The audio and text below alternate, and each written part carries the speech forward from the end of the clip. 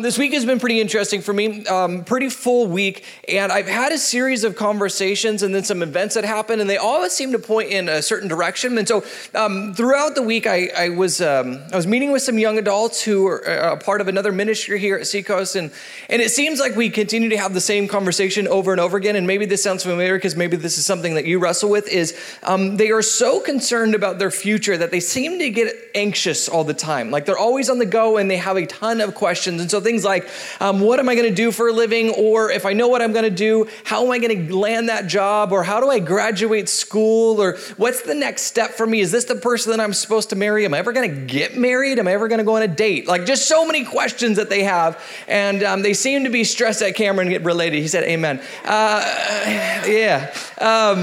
And so they seem to be so concerned about the future.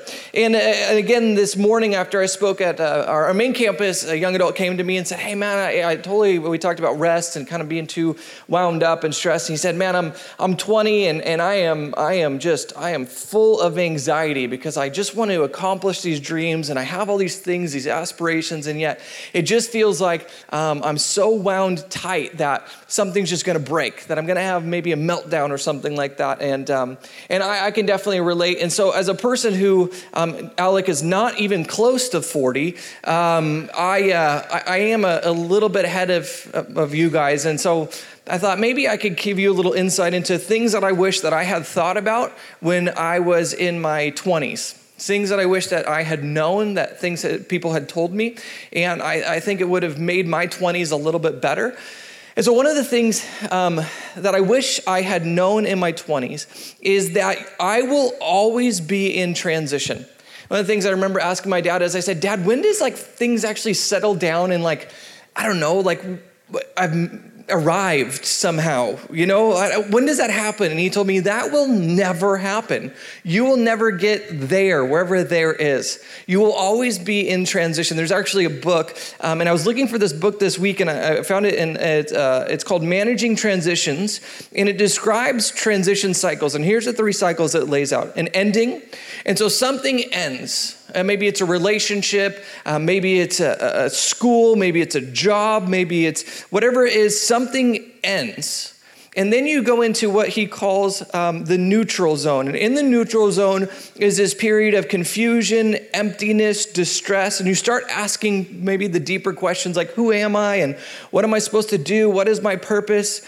And then eventually you start a new beginning. It's a new job, a new relationship, a new season of life, whatever it is. And so your entire life, believe it or not, is going to be you going through these cycles over and over and over again. And so the young adults that I was talking to, they said, we're just so stressed out. And I said, here's the good, bad news. The rest of your life is going to look like this. You're always going to be in transition. You're never going to be there. You're never going to arrive. It is a myth. It will not happen. And so the thing that I kind of wish I had known in my 20s is I wish I wasn't so future focused that I didn't get to enjoy the here and the now. I asked my dad, I said, Dad, what has been your favorite life stage so far? And he said, to be honest, every life stage has been good, and I love the next one even better. And that's kind of been my motto, and one of the things that I'm striving for is I want to enjoy whatever season of life I'm currently in, because that season will be over, and at some point I will look back and go, man, I wish I had just enjoyed it a little bit more.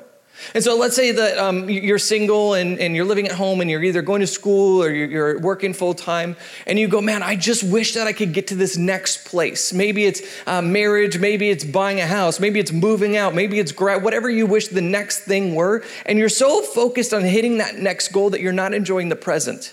And every life stage has incredible opportunities and unique privileges that you're not going to have ever again.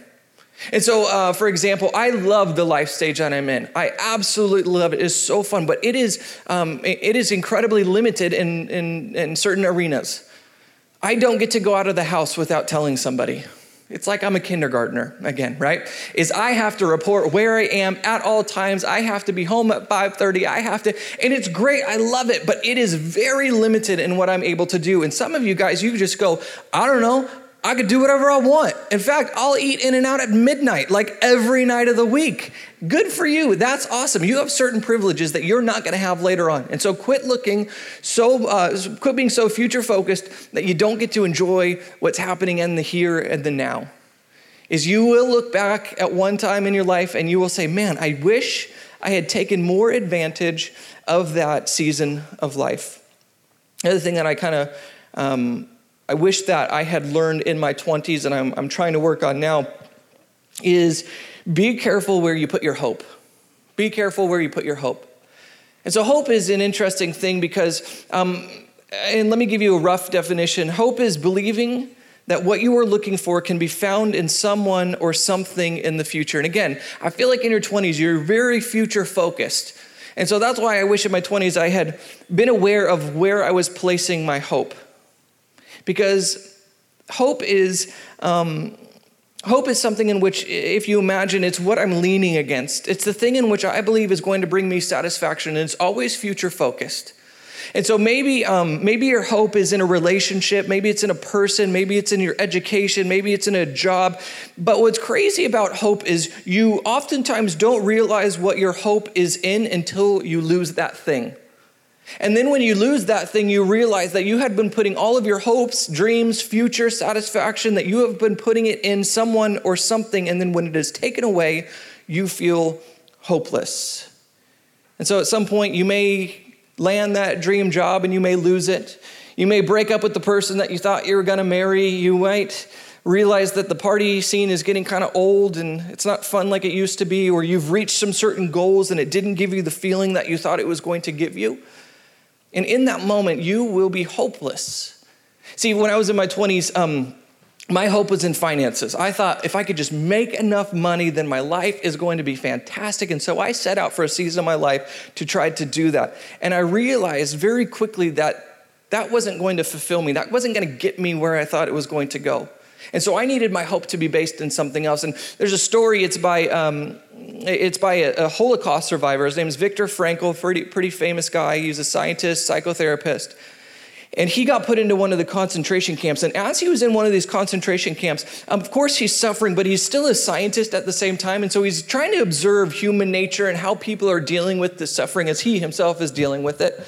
And he writes that there's 4 responses that people had to this suffering. The first response was that people just got brutal and cruel to others. Even the nicest people before they went into the concentration camp just became bitter and angry and would do the most cruel things to the other prisoners. Second group was people who just gave up. Is many prisoners when they saw everything being taken away from them, they just lost all of their hope. And so many of them ended up just giving up in their life. He tells a story about a senior block leader who was a well-known composer. And he came to him and he said that he had a dream that the war was going to end on March 30th. He thought it was a vision, a prophetic vision of the future. And so as that day got closer and it became clear that the war was not going to end, on the 29th, he started to run a temperature. On the 30th, he lost consciousness. And on the 31st, he died. Why? Because he had hope in something in the future. And when that didn't come to fruition, he had lost hope. And the physical consequence for him was death. And it's because we are future focused. We have to operate on some kind of hope. And so we have to be so careful about what our hope is. The third category was people that had hope in their former hopes. He said that a lot of people held on by saying, if I can just survive and get my old life back. And oftentimes they would hold on, and this is kind of a crazy thing, is they would end up being released from these prisons, and they would go and they would realize that their old life was not available anymore, that people had died, that the world had changed, that all the things that they had achieved and all their fortunes and the position in society, all of that was gone. And so after the liberation and they had been set free and they had survived these atrocities, many of them ended up committing suicide. Why? Because they had lost the things that they thought were going to bring them hope. They were no longer available for them anymore. And they said there was a small group, this fourth group, and it was a few prisoners who kept their inner liberty and pushed through till the end. And they were able to not only survive, but stay kind through the process. And here's what Frankl said. He said this, he said, life in camp would tear open the soul and expose the foundations that people built their hope on. People who were unable to stay strong were those who had a hope anchored in something beyond themselves or even this world. See, he realized in the concentration camps that everybody has to hope for something in the future. And there is really only one thing that you can hope for that was able to survive the concentration camps, and that is a hope outside of this world. That was faith for these people. And so no surprise, the scripture talks about this in 1 Timothy 6:17. It says, command those who are rich in this present world not to be arrogant, nor to put their hope in wealth, which is so uncertain. See, he's saying, don't put your hope in money, don't put it in success, don't put it in beauty, don't put it in achievements. You have to have your hope anchored, an anchor for your soul outside of this world. But put your hope in God, who richly provides us with everything for our enjoyment. And so the scripture said it doesn't matter how smart you are, how connected you are, how rich, how good looking, at some point you will realize that all of those things can be taken away in a moment's time. And of course, it's not saying don't try, don't go out there and achieve. I believe that you should continue to push as hard as you can in a healthy way to be all God has planned for your life. But yet, do not think that that's what's going to satisfy. And so this last week, it was kind of a tough week for my family because at the same time as I'm having these conversations with people who are so focused on the future that they're not unable to enjoy the present, something on the opposite side was happening is my grandfather, he's in his 80s, been a pastor forever, incredible man, and the doctor said that he is going to pass away soon. He got put in hospice this last week, and so everybody in my family flew to go see him. I'm going to head out there this week, and they said that this is probably his last week, and it's interesting to see these contrasts in two people. You've got young people who are so future-focused, and then you've got this person who is now reflecting back on their life and it's towards the last few days. And I think, you know what? I want to be able to be in that spot where I'm old and I know my last days are coming, and I don't want to have looked back with regrets. I want to have enjoyed every season of life and then also be excited about what is to come because I know where my hope lies. And so as you guys and all of us are relatively young in this room and we're thinking about the future, and I'm still at the pretty beginning stages of my career as well and my family, I want us to be able to just stop, to take a breath and just be present, just to enjoy these moments, because at some point you will be looking in reverse and looking at your life and saying, now what happened? Did I enjoy it? Did I take those moments in order to enjoy the season that I was in? The season that I'm in is with little ones. You see them running around here.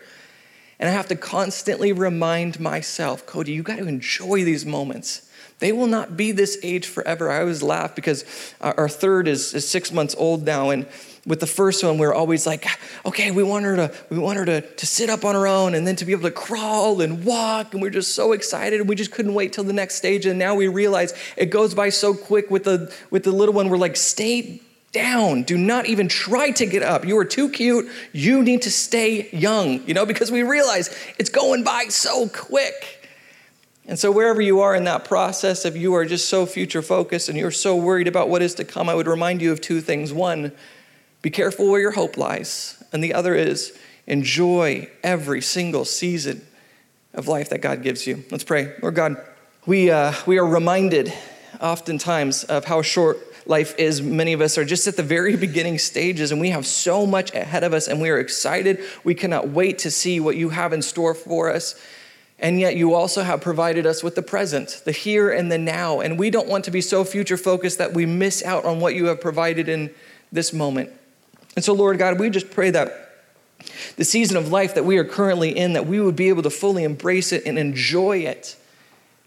Because one day we will be reflecting back on our life, and we don't want to be people with regrets. We want to be people who were able to live to our fullest in every season that we were in, and continue to say that the next season was even better than the last one. And it's because you are our hope. You are the anchor for our souls. And so even in the times in which it seems chaotic and there's lots of questions and there's unknown, we can still say that my life is good because I know you. And so, Lord God, in these last few moments as we come and we worship, we just pray that we would be able to be fully present, not concerned about what is to come after this, but just to know that we are here and that you are here and we are loved. Lord, we love you, and we pray. Amen.